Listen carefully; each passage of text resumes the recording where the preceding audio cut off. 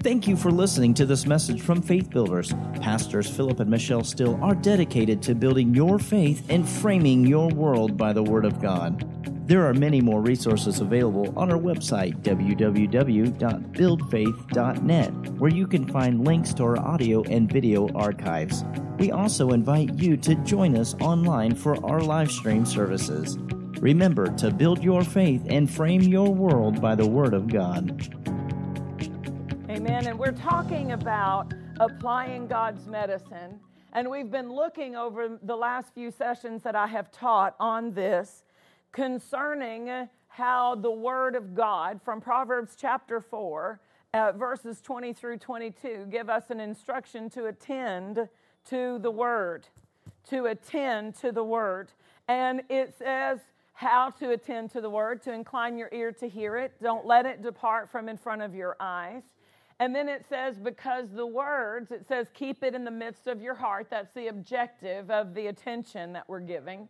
Because the word is life unto all those who find them, and medicine to all of their flesh. Medicine to our ligaments and our bones and our blood. Medicine to our organs, our heart, our brain, our kidneys. Hallelujah. The Word of God provides medicine for all of our body, all of our flesh.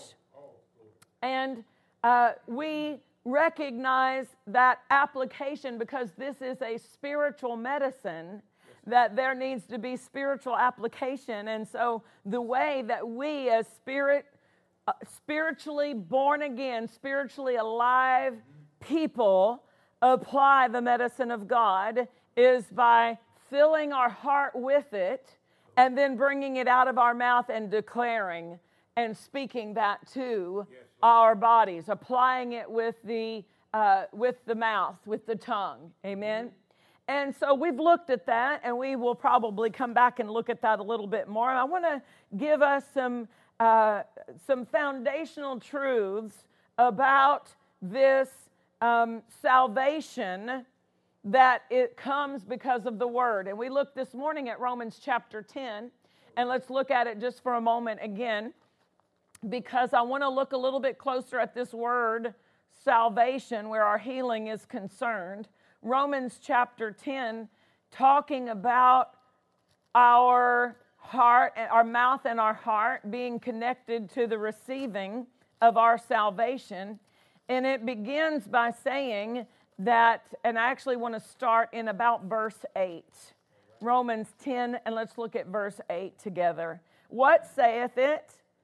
And it being the righteousness which is of faith. It says in verse 6, the righteousness which is of faith speaks on this wise.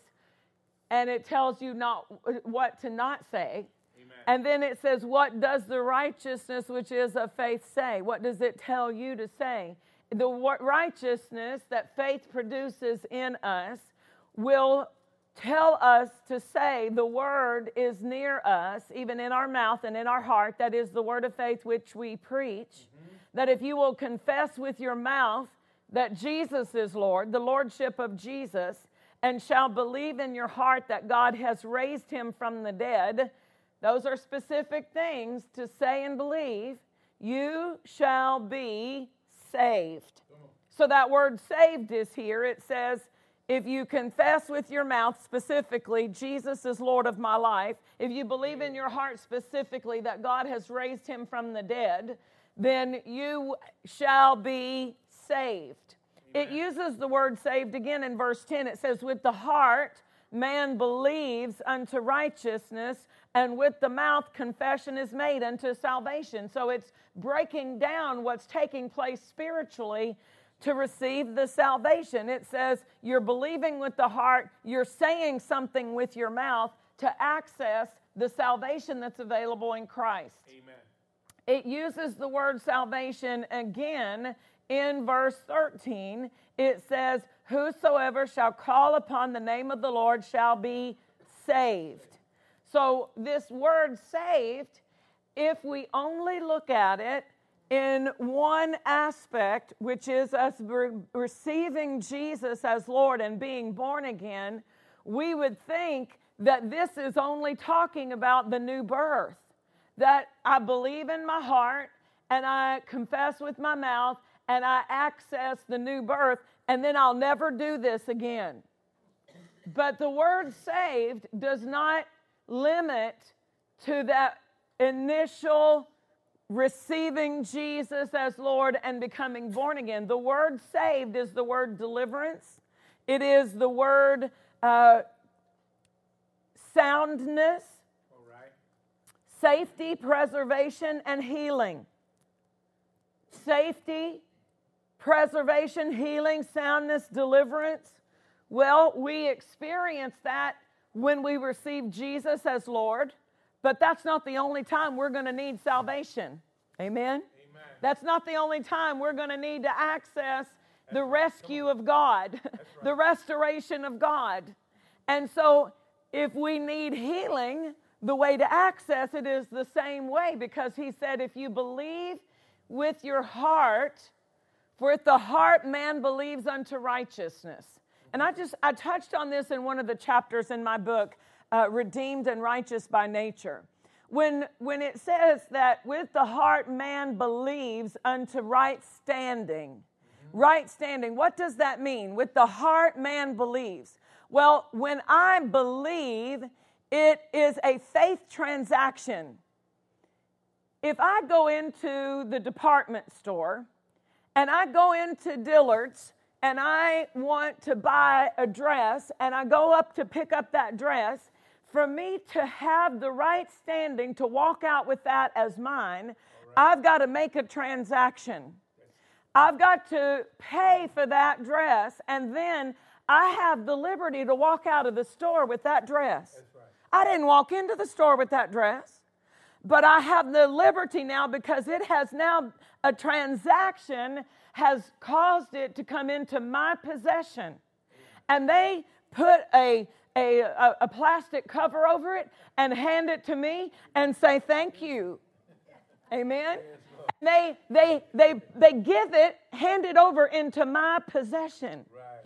When we come to the Word and we believe, then a faith transaction is made that gives us legal right to bring that into our possession. Mm-hmm. With the heart, man believes unto righteousness. Yes, with the heart, man believes. You know, in Isaiah, it says, who shall believe the report?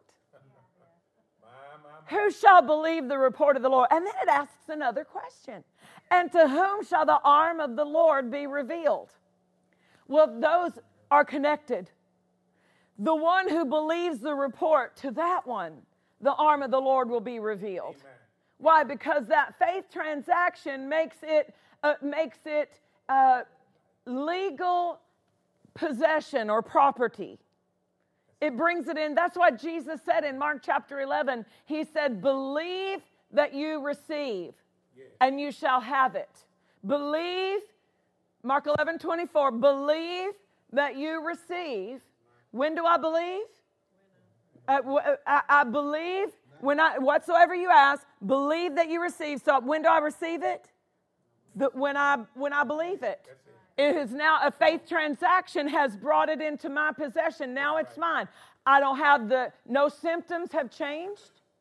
No physical evidence have changed. It doesn't look any different. It doesn't feel any different. Nothing in the natural has changed because this is a spiritual application. This spiritual application of believing unto righteousness, and then what do? Now that it's in my heart, I believe it unto righteousness. Now I'm going to speak in line with what I believe. I'm going to speak in line with what I believe then God said. Because of what I'm believing is what God said, right? That's it. And so now I'm going to say, I have 1 Peter 2:24. It belongs to me. I am the healed of the Lord. Hallelujah. Amen? Thank you, Lord. So if I have believed that I received it, I wouldn't say I'm going to get it. You know, if I order a pizza, I don't call them back 5 minutes later and say, I want to order a pizza, and they'll say, what's your phone number? I'll get it. And they said, didn't you just call me 5 minutes ago? You know, because it pulls up on their computer, right? Didn't you just call me? We got your pizza. It's about to go in the oven right now. Well, I just wanted to make sure that I'm going to get it. No, when I love the Papa John's app because it tells me when it goes in the oven. And I can say, my pizza's in the oven. That pizza's in their possession. I don't have it yet. I don't see it yet. I don't smell it yet. I don't taste it yet. But it belongs to me. That is my pizza in that oven. My veggie pizza. Hallelujah. And then I can look at the app and they say, it is on the way to your house. And I like it, the ones that will show the little car driving down the road to your house. My pizza is almost here. Right? It's mine. It's not in my possession, but it belongs to me. That's right. I remember how excited I got the first time I found out that I could order my shoes online. Woo! My shoes were in their warehouse, but they belong to me. Do you see? They're in my possession. They're in my possession. They have been a transaction has been made, right, and they're in my possession legally, even though they're not in manifestation in my life yet. Yeah. It still belongs to me. It's still mine while it's on the UPS truck. Yeah. It's still mine while it is on their warehouse floor being boxed up and getting ready to go to the shipping department. It's still mine. Why? Because a transaction has been made. Amen. And so it says, with the heart we believe, and that transaction is made, and then with the mouth the application of that transaction is activated. That's it. Glory to God. Hallelujah. So this salvation is a voice-activated salvation. Your voice is the address in the Spirit. And this salvation is something that is supposed to affect every area of our life. Not just the initial experience of being born again, but the continual preservation of my life, making my life whole. The Word of God, the salvation of God will continue working in our life until our marriage is whole, until our finances are whole, until every area of our life has a soundness to it, so that there's nothing broken or nothing missing or nothing empty in our lives. Praise God. So, in looking at this salvation from an aspect of our physical health, let's look at Malachi chapter 4. Malachi 4 and verse 2. And I have a couple of different translations here. I'll read to you from the King James first. It says, Malachi 4:2, but unto you that fear my name shall the Son of Righteousness arise with healing in his wings. Healing in his wings. So the Son of Righteousness arising with healing in his wings, the result is you will go forth and grow up as calves of the stall.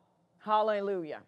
The Berkeley translation indicates this. It says, for you who revere my name, the Son of Righteousness will arise with healing in its beams.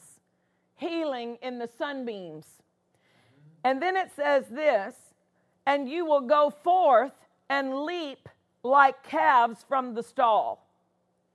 Now, if you've ever seen a calf that's been kept in the stall all night and then you go out and you let it out, they like to jump and they like to run and they like to kick up their heels and they like to experience that freedom because they have been set free. They have been loosed.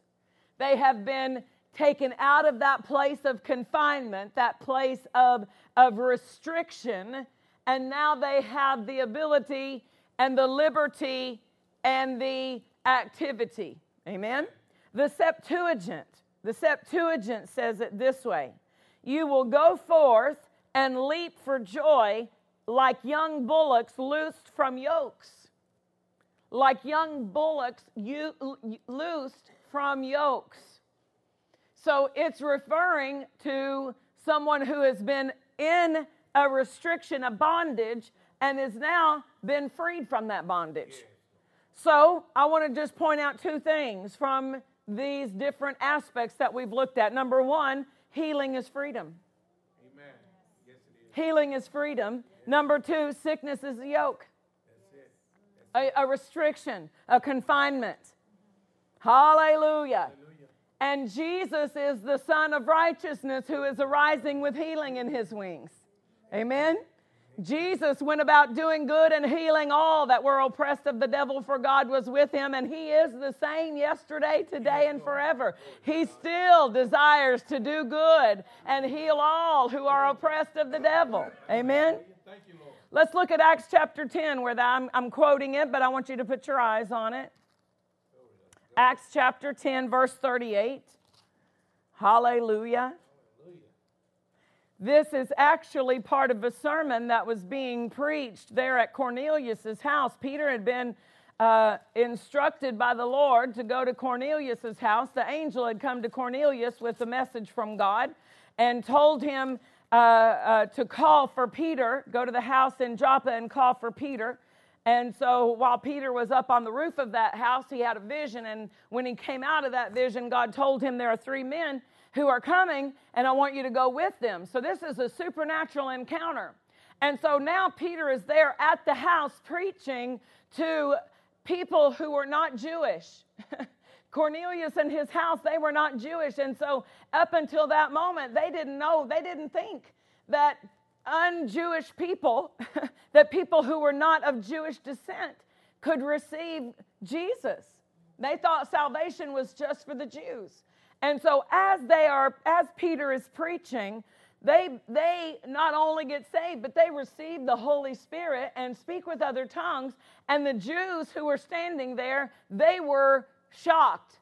They were convinced because of how God ministered to these people of the Holy Spirit. And they said, we know they're saved. We didn't think they could be saved, but we can tell they're saved because they're speaking in tongues. They've received the Holy Spirit of God. But this is what Peter was preaching that brought them to salvation.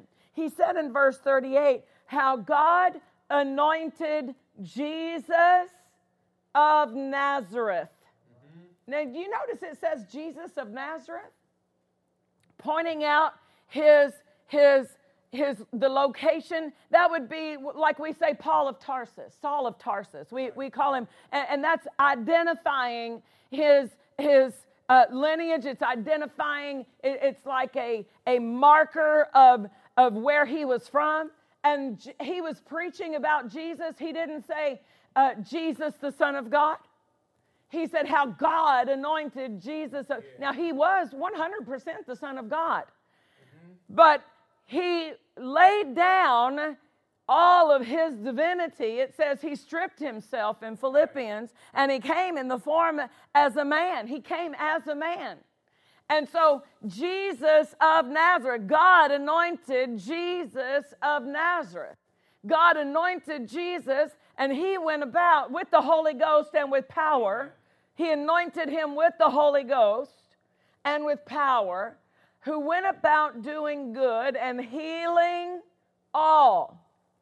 The Son of Righteousness arising with healing in his wings, healing all that were oppressed of the devil. So we saw from the last verse that sickness is a restriction. Sickness is a yoke. Yes, it is. Well, according to this verse, it's an oppression of the devil. Well, God surely isn't using sickness. That's right. God isn't the author of sickness. That's right. God hasn't designed sickness for anybody. God hasn't chosen one sick day for you. He hasn't looked at your calendar on his plan and marked any sick days.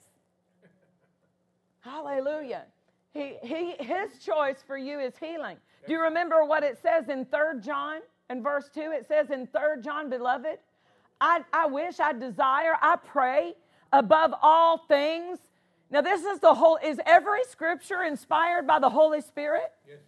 Come on. And so he says, the desire is that you would prosper and be in health.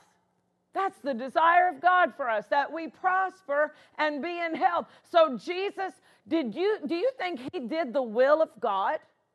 Did Jesus do anything that was not God's will? So when it says that he went about doing good and healing all, we know this is the will of God. Yes, Lord. And it says that he was healing them or liberating them, because remember, salvation is also defined as healing. Healing is a mercy of God. Healing is a salvation of God, right? Yeah. So he went about healing all who were oppressed by who? Who was behind the sickness that Jesus healed them from? Now, that doesn't mean sick people are demon-possessed. That's right. But it means that the enemy is using that sickness and energizing that sickness against their body. That's right. To restrict them, to limit them, to steal from them. What does he come to do? Steal, to kill, and to destroy. And sickness is a tool of the enemy to do so. Was sickness, now if you want to find the will of God, I will show you 3 places you can identify the perfect will of God. You can identify the perfect will of God in the garden before the fall, in the life of Jesus Christ, and in heaven. What the scriptures tell us about heaven.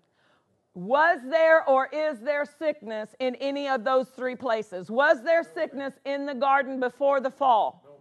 Before the fall, no.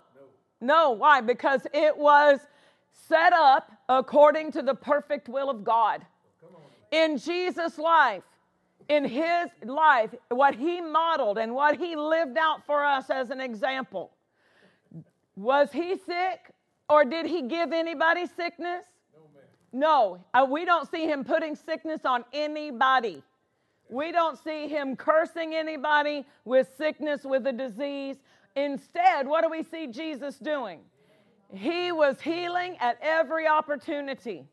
He was healing even in places when he went into his own hometown. When he went into his hometown, he had just come out of a supernatural encounter. He had just seen that he had been walking through the crowd and the woman in Mark chapter 5 had touched him and he didn't even initiate that healing, but she got healed, right? He didn't even start it. It wasn't even his idea. He was just walking through the crowd and she reached out and touched him with faith.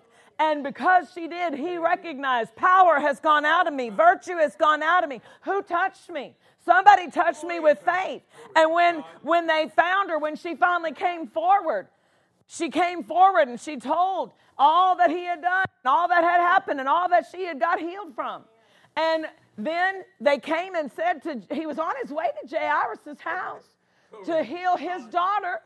And he gets stopped by this woman who received her healing. He said, your faith has made you whole. That's it.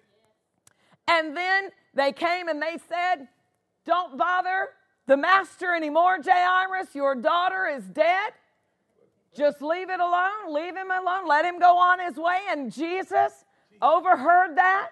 But he decided that is not important to the miracle at hand.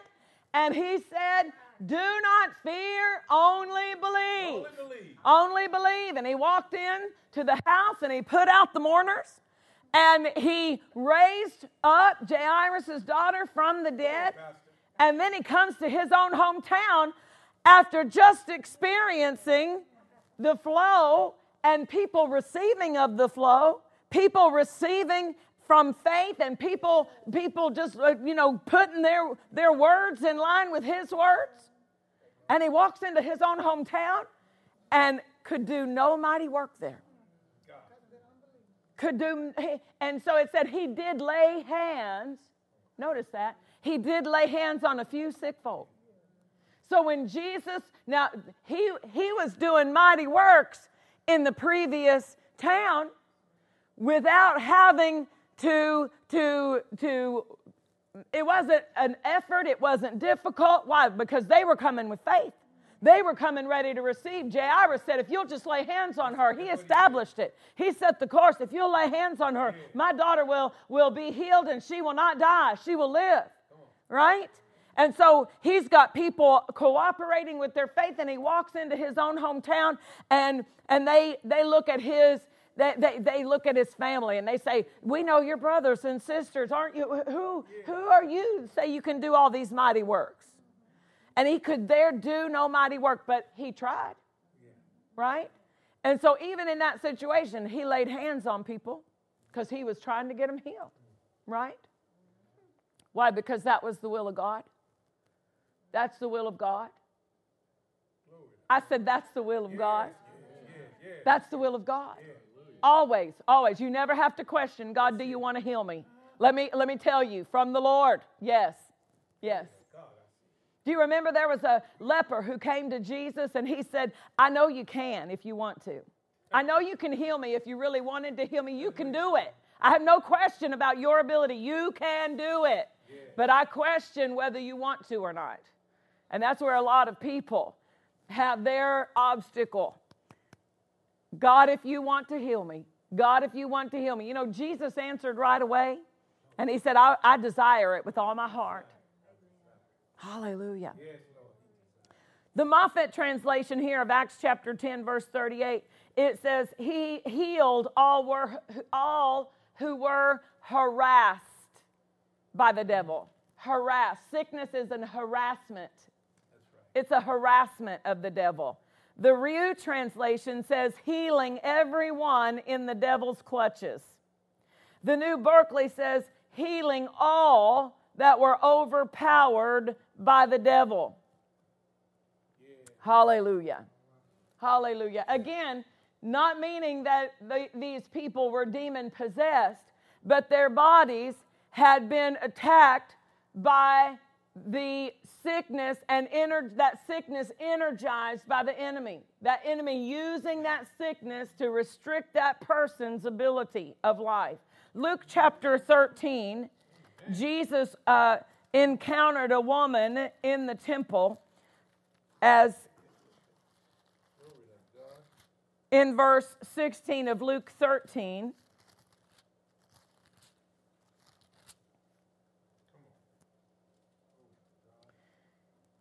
And he asked this question when he was being criticized for healing her. He said, ought not this woman, being a daughter of Abraham, whom Satan has bound, lo, these 18 years, ought she not to be loosed from this bond on the Sabbath day? Notice who was behind her yoke, her restriction, her bondage. It says it was bondage. He's bound her. Well, what was this binding? She was bent over with something that sounds like a crippling arthritis. And he said, Satan has bound her. Is that in red? Does your Bible have red words where Jesus speaks? You know, red words win. Why? Because Jesus said Satan was behind that sickness attacking her body. That's right. God wasn't behind it. No, not my God. Even if you want to back up and even to recognize, sickness entered when the curse entered. Right. When Adam sinned and the curse entered, sickness came at that time. Mm-hmm. Death entered when sin entered. And that sickness was a part of that. And the enemy was the one responsible for bringing in the death and the sin and the sickness. Hallelujah. So it's not God's will, and through Jesus, He's made a way for us to be set free from the harassment, the oppression, or the attack of the enemy. Right? So let's talk about some things that we need to establish. First of all, we need to establish that it is the will of God to heal us. That's right. It is the will of God to heal us, because we can see in those places, in the garden before the fall, in the life of Jesus, in the descriptions of heaven that we have, that sickness is not included in any of those. Those give us examples of the perfect will of God.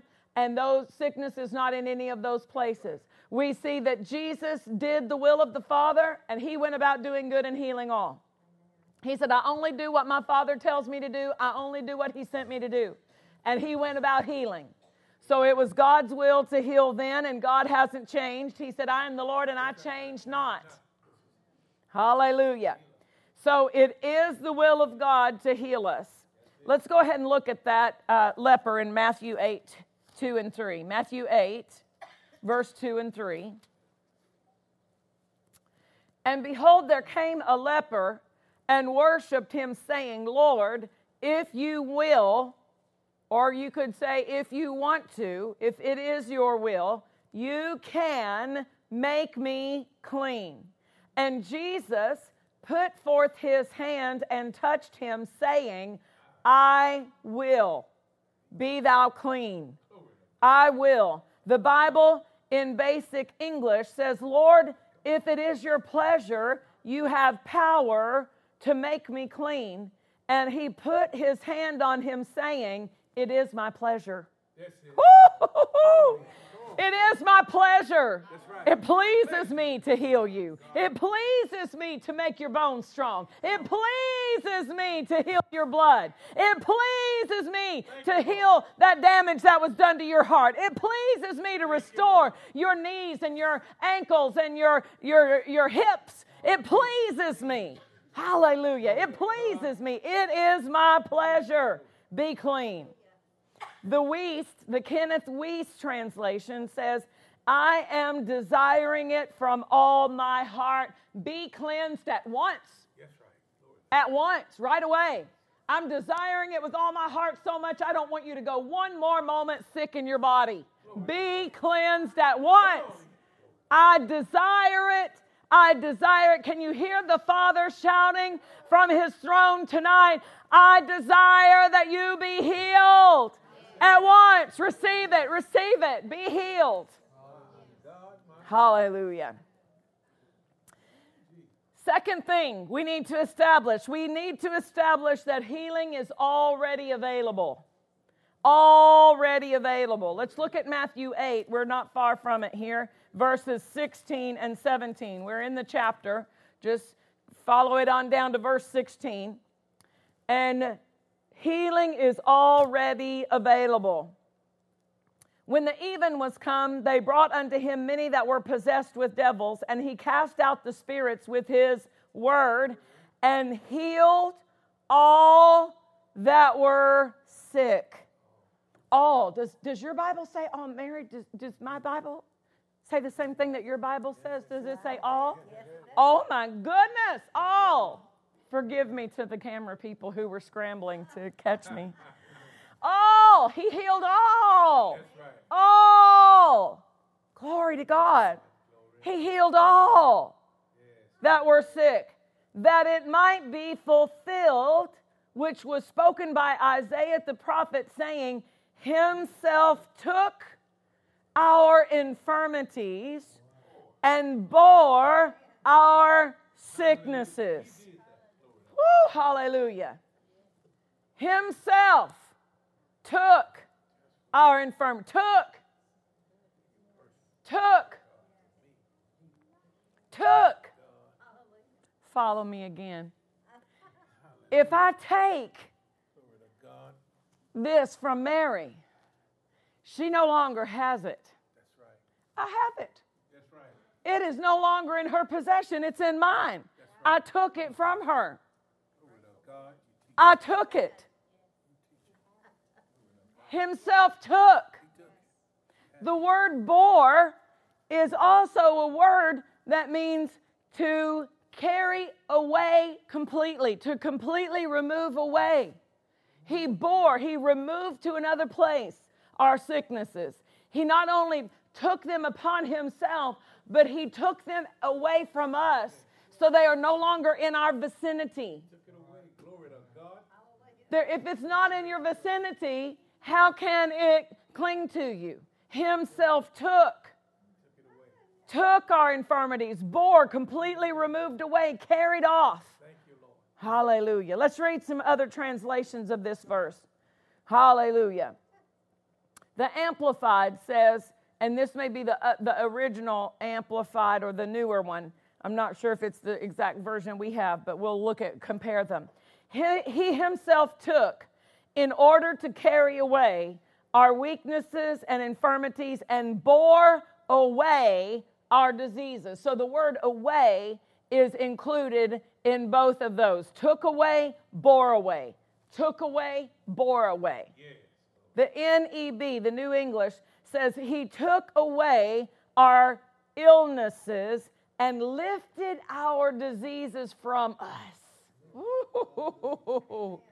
Lifted our diseases. That'll make you see an image of something being set free. That's why we would jump like calves who've been set free from the stall. Hallelujah. Why? Because he lifted. Hallelujah. Glory to God. The Moffatt translation, he took away our sicknesses and our diseases he removed. He removed. Took away and removed. Took away and removed. Do you notice in each one of these, it's past tense? It's done. It's already done. So here's what faith says. Faith says it's already done. So when I'm receiving it, if I believe I have received, I'm not saying God's going to do it. I get in line with the tense that God has set it in. God said he already did it. Does Jesus need to go to the cross for me, or did he already go to the cross for me? Do I have to wait for him to save me? I'm waiting on him to save me. He's going to save me. He's going to set me free from my... No, we wouldn't say that. We would look back at the cross and we would say, he's already shed his blood and paid the price to free me from sin and to make me a new creature. And so I believe it. And I confess with my mouth that Jesus is my Lord, and I receive it. Yes. Hallelujah. Well, the same is true. Did he already take the stripes? Yes. Did those stripes, is that what was necessary to to lift our sicknesses and diseases, to remove them from us? Are we waiting for him to take more stripes for us? No. Are we saying, well, I know he took stripes for Mary, and I know he took stripes for James, but he needs to take some more for me because I need... No.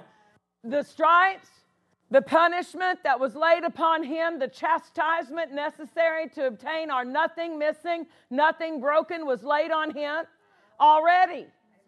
I'm already healed. Do you remember Brother Copeland talking about the night? He said, we were trying to get to Kenneth Hagin's meeting, and it had snowed, and I think they were in Tulsa, and he said we were driving through the snow trying to get there, so we got there a little bit late, and we went on in anyway, even though we were late, and he said as we were walking in the door, there was a woman coming out of the meeting center, the convention center, and she was fuming mad. She was fuming mad. She said, you mean to tell me I've been healed for 2,000 years and nobody told me till now? You mean to tell me I've been healed all this time and nobody told me till now? And Brother Copeland said, I knew who was on the other end of that anger. She's thinking of all the Sunday school teachers and the pastors that she sat under who never told her that she was healed when Jesus took the stripes. And that all she needs to do is get in line with her faith to say, I am the healed of the Lord. I'm not the sick trying to get healed because by his stripes I'm already healed. And so I agree with that. And I'm going to build my faith in that direction, and I lay hold of it in Jesus' name. It's already done. It's already available. We are never, never, never trying to talk God into healing us. What would you think if you walked in here one day and you saw me down on my knees holding my husband's hand and crying and saying, please marry me. Please make me your wife. Please marry me. Please marry me.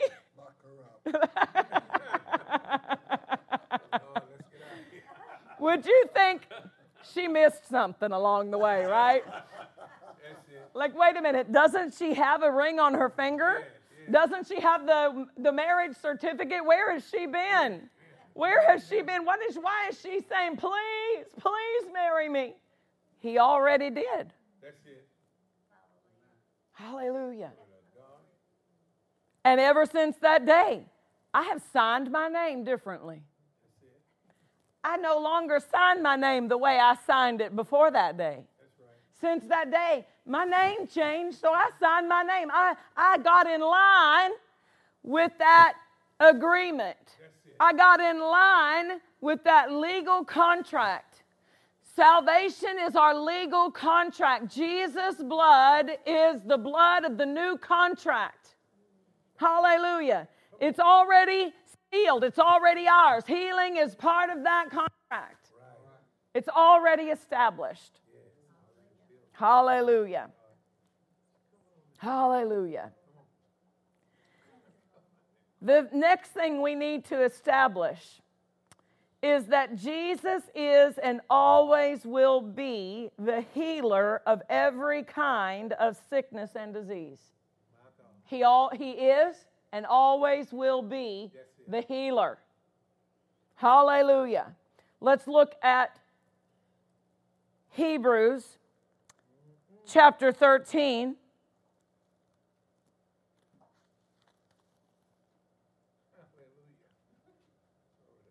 Oh, wait, I missed one. Matthew 9:34. Let's go there first. Matthew 9:34 and verse 35. 34-35 of chapter 9. But the Pharisees said, he casts out devils through the prince of the devils. And Jesus went about all the cities and villages, teaching in their synagogues and preaching the gospel of the kingdom and healing every sickness and every disease among the people. Healing every sickness and every disease among the people. The Living Bible says wherever he went, he healed people of every sort of illness. The NIV says preaching the good news of the kingdom and healing every disease and illness. Every disease and illness. The ASV says healing all manner of disease and all manner of sicknesses. All manner of disease and all manner of sickness. Has he changed? We know that Hebrews 13:8 says Jesus is the same yesterday, today, and forever. Hallelujah. So today he is still Jesus who heals all manner of sickness and all manner of disease. Amen. Praise God. Praise God. We have to establish that. We have to establish that. He hasn't changed. He is still capable of healing every known disease and unknown disease. There's not a disease you can bring to him that he says, that one's outside of my range. He will heal every manner of sickness, because he hasn't changed. He is the same. What Jesus was yesterday, he is today. And he remains forever. Amen. The healer of every manner of sickness and disease. Hallelujah. Acts chapter 9, verse 32.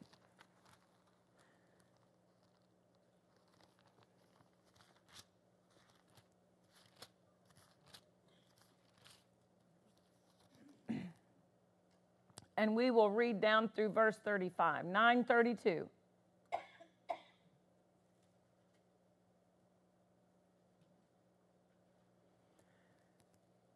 And it came to pass, as Peter passed throughout all the quarters, he came down also to the saints which dwelt at Lydia.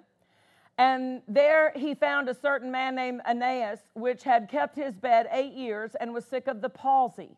And Peter said unto him, Aeneas, Jesus Christ make thee whole. Arise and make your bed. And he arose immediately. And all that dwelt at Lydia and Saron saw him and turned to the Lord. Hallelujah. In the Amplified, it says, Jesus Christ, the Messiah, now makes you whole. Now makes you whole. Hallelujah. Healing is now. He said, Jesus Christ makes you whole, so arise. So arise. Jesus Christ now makes you whole, so arise. Hallelujah. So healing is not something we have to put off. It's not something that we have to wait to receive. Now, there are instances that the healing begins and it makes a process of recovery.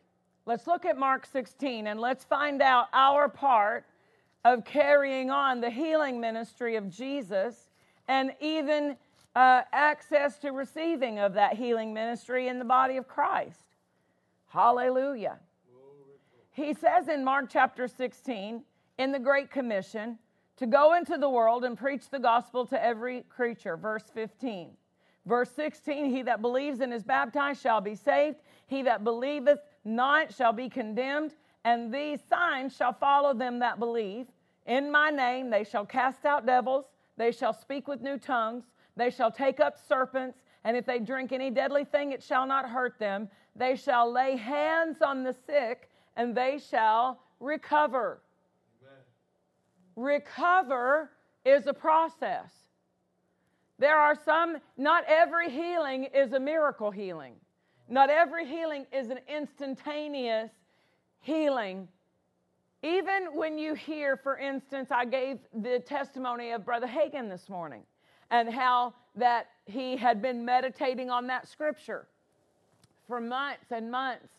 And then the Holy Spirit identified specifically something he needed to change and adjust in the way he was looking at it. He said, oh, you mean to tell me I've got to believe that I have received even while my heart keeps skipping a beat. I've got to believe that my heart is healed even when I can feel it stop beating. I've got to believe that my blood is healed even when it's still causing me to black out. I've got to believe that I am healed and whole even when I'm paralyzed from the waist down.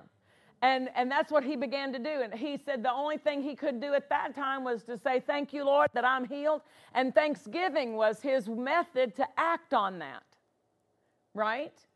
And then one day the Lord said to him a few days later, after he had been spending just those few days, thank you, Lord, that that I am healed. I receive it. I'm healed of this blood disease. I'm healed of this paralyzation. I am healed of this heart condition. Thank you, Lord, that I'm healed. And the Lord then prompted him to get up.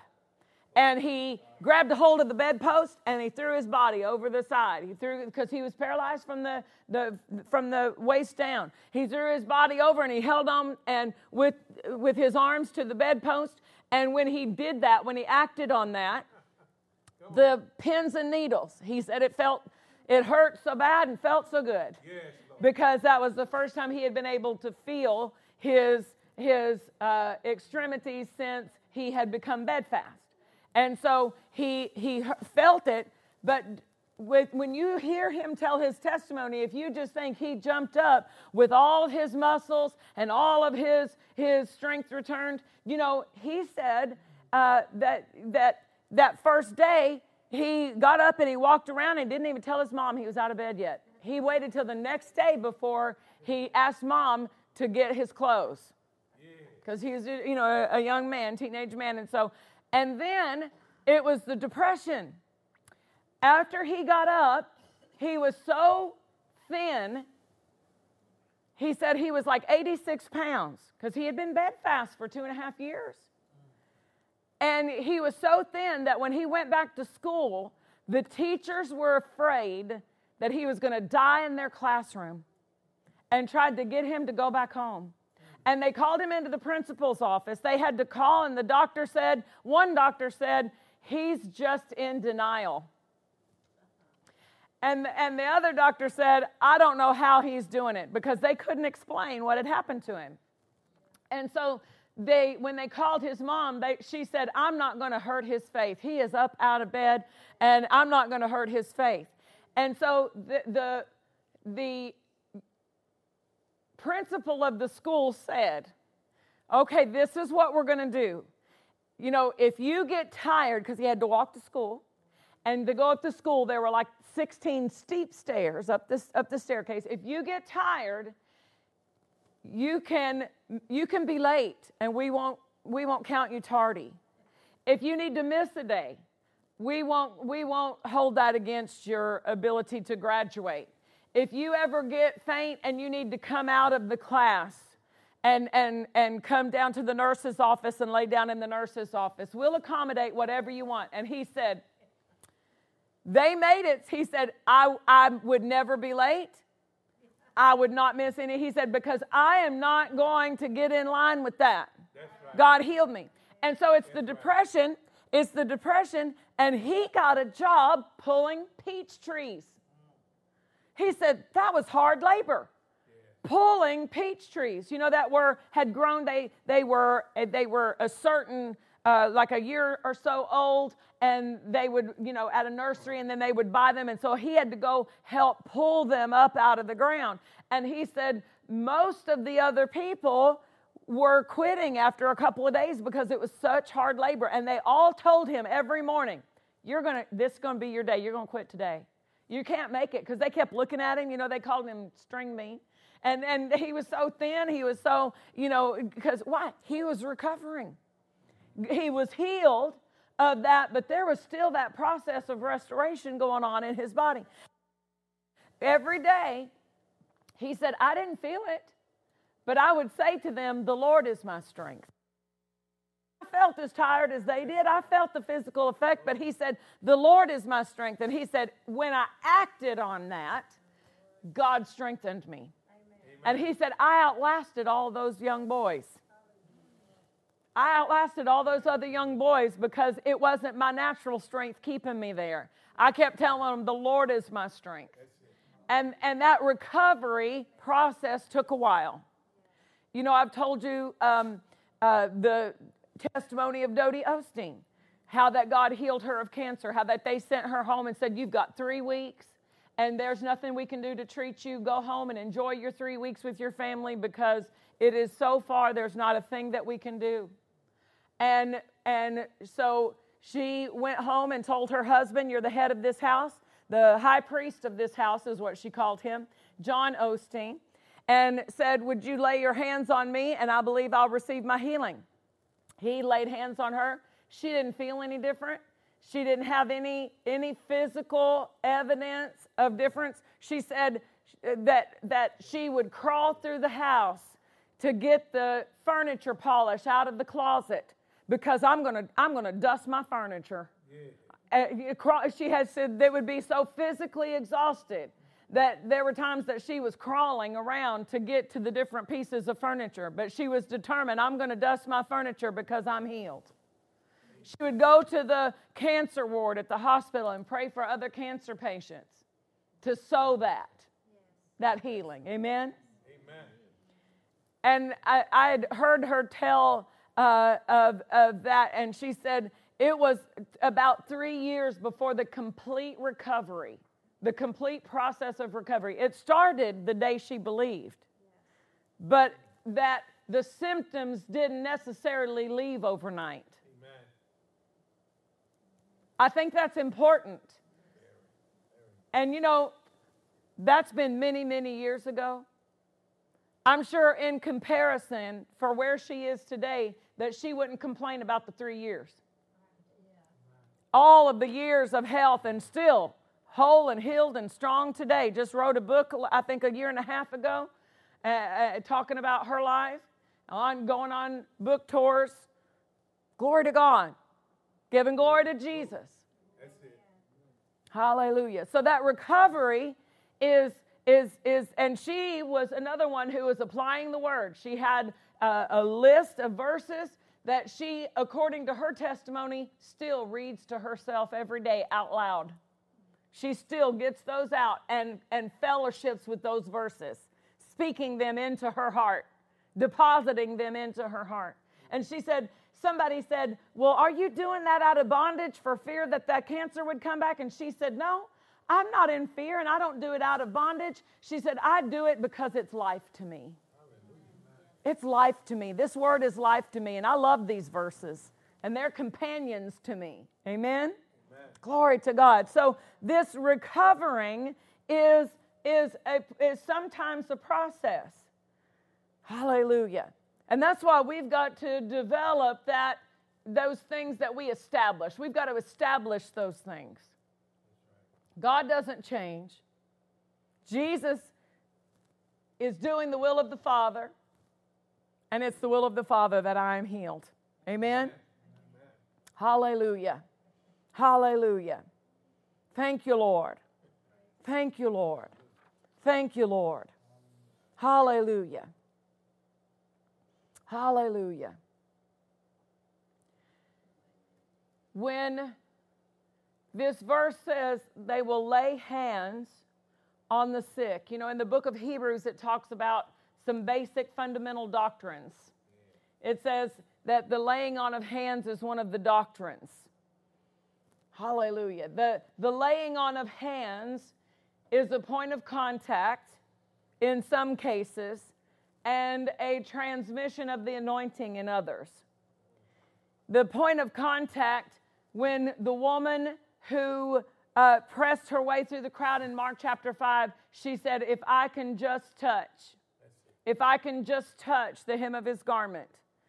It wasn't as much the hem of his garment as it was her point of contact, that when I touch the hem of his garment, because in one other place it says, if I can just touch his clothes. That touch was what was a point of contact for her. And you know, Oral Roberts, he had radio program for many years. He was healing evangelist, had tent meetings, the power of God manifested supernaturally through his ministry. Brother Copeland said that when he worked under him in the healing tents, he said, the first time I went and saw how he ministered to people with his faith and with the laying on of hands, he said, I thought to myself, this is like a surgeon uses a scalpel. The way a surgeon uses his instruments in the operating room, Oral Roberts is using his faith in this prayer tent.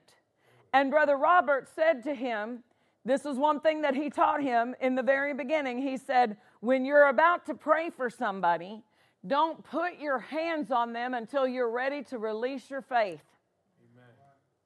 Amen. Don't just go run and put your hands on them and start praying. Think about how Jesus prayed for people. We don't see Jesus praying to God for people's healing. Now, that is accurate because James chapter 5 says that we can call for the elders of the church. God has so many ways for us to get healed. He has put so many different applications for us. It's appropriate to call for the elders of the church, and they will anoint with oil, and the prayer of faith will save the sick. Does it say that? The prayer of faith will save the sick. Heal the sick, right? So it's not wrong to pray for somebody, but when Jesus was healing, we have record of what he said. He said, be healed, be made whole, arise, take up your bed, walk. He gave commands just like God said, let there be light. Amen. Be healed. Hallelujah. But that laying on of hands, it says Jesus laid hands. Did we read that? Or did we talk about that? When he could do no mighty work there, he did lay hands on some sick. So Jesus was laying hands. It became so known that they brought people to Jesus to have hands laid on them. If they besought him, one verse says, they besought him to lay hands on them. They would bring the sick and beg him just to touch them. Why? Because that touch was that point of contact. And so Oral Roberts, he had that radio ministry, and he was ministering to people on the radio and praying to release healing power to them. And the woman, he would say this, he would say, put your hand on the radio as a point of contact. Put your hand on the radio while I pray as that point of contact. And you touch the radio. Amen. Well, there was one woman, and she tried to get up from the kitchen table, and she was too weak to make it to the radio. And so she fell across the refrigerator, and she said, Lord, I can't make it to the radio. I'm going to have to use the refrigerator as my point of contact. But God honored her point of contact, and she received her healing. Amen. from laying hands on the refrigerator. That's as far as she could get. So do you see that point of contact was the place that when I receive this, when I lay hands on this, if I can just touch his clothes, I'll be healed. I'll be healed. I'll be healed. I'll be whole. Amen. Hallelujah. Well, that's why we have to, if we come for prayer to have hands laid on us, we need to come with that same point of contact, with that same concept that when hands are laid on me. There was a man who was attending a convention. Brother Hagin was having an all-faith crusade in Birmingham, Alabama. And it was, I think, a 3 or 4 week crusade. It was one that was ongoing for a little while. And he did not lay hands on people every night. He would say, we will lay hands on this certain night on anybody who's sick. And he would want people to come and hear the word and build their faith and strengthen their faith. And then he said, I'm going to lay hands on people on Friday night. Well, there was a pastor there, Pastor Scott Webb, and he and his church were helping with like ushering and helping Brother Hagin's meeting. When Brother Hagin would have these meetings, different churches would come, and the people from those churches would help serve in the convention. And so Pastor Webb was there, and he said, I noticed there was a man, and this man was in a wheelchair, and I stopped and I talked to him, and I found out that first night that he had been involved in a crime, and in the process of being arrested, he was shot by the police, and the bullet had severed his spinal cord. And so that's why he was in the wheelchair. And he said, but that man looked at me and he said, Friday night, I'm getting out. Friday night, I'm coming up out of this wheelchair. And so Pastor Webb said, praise the Lord, brother, I'll agree with you. And so every night, he would stop, and he was over in that section, and he would talk to the people over there and minister to them and encourage them, and he would see that brother, and that brother would look at him. He wasn't asking, Pastor Webb wasn't asking this man. This man was saying, hey, Friday night I'm coming up out of this chair. Hey, Friday night I'm coming up out of this chair. He would catch his attention to tell him, Friday night's my night. Friday night's my night.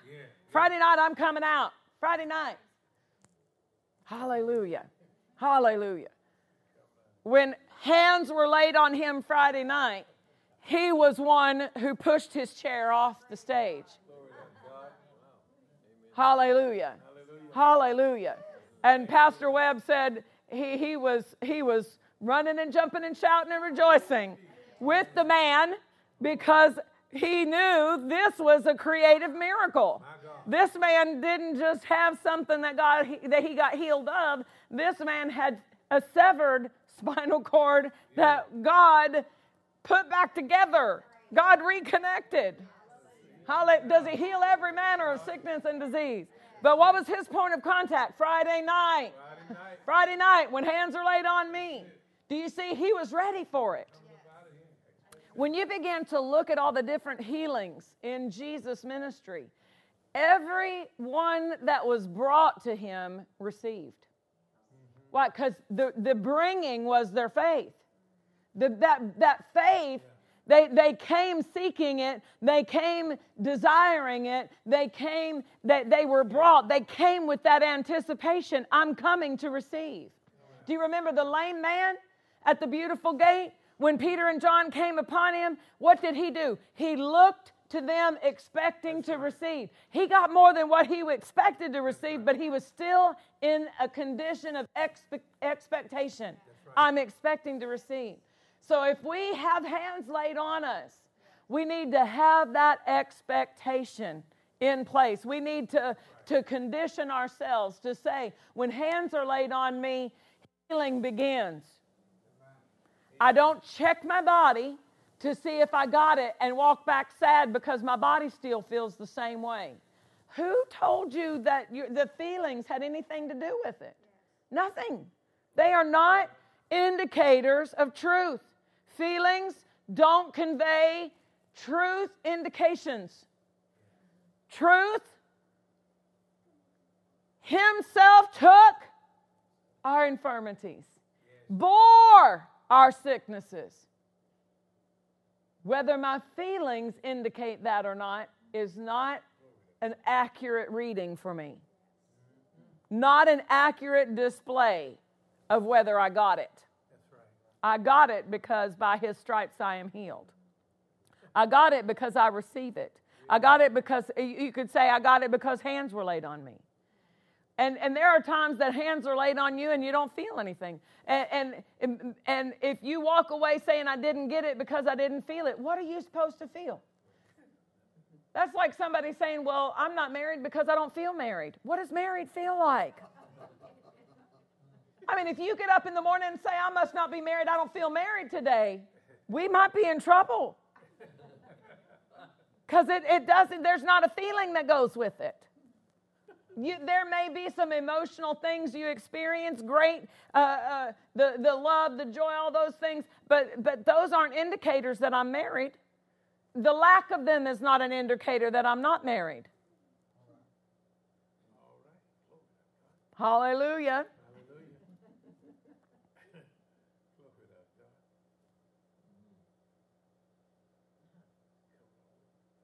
Those established truths will provide a reception, a receptive heart, a heart that comes saying, I know when hands are laid on me. I know when it can be whatever you're putting your faith, wherever your faith is, whether it be, I believe I receive it now. There was a man who came to Jesus and said, if you'll just speak the word. What was his point of contact? Hearing Jesus speak that word. Your word is enough. If I just hear you speak the word, if you'll just give the command, my servant shall be healed. That's where his faith was, and Jesus marveled at it. That's it. Hallelujah. Thank you, Lord. Thank you, Lord. Hallelujah. Father, we thank you Thank you, Lord. that you have made healing so available, Yes, Lord. that you have placed within our covenant healing provisions. And Father, we determine to give attention to those provisions now and condition our lives with your health and soak in your promises so that there is a conviction of them as being true for us. Thank you, Lord. Hallelujah.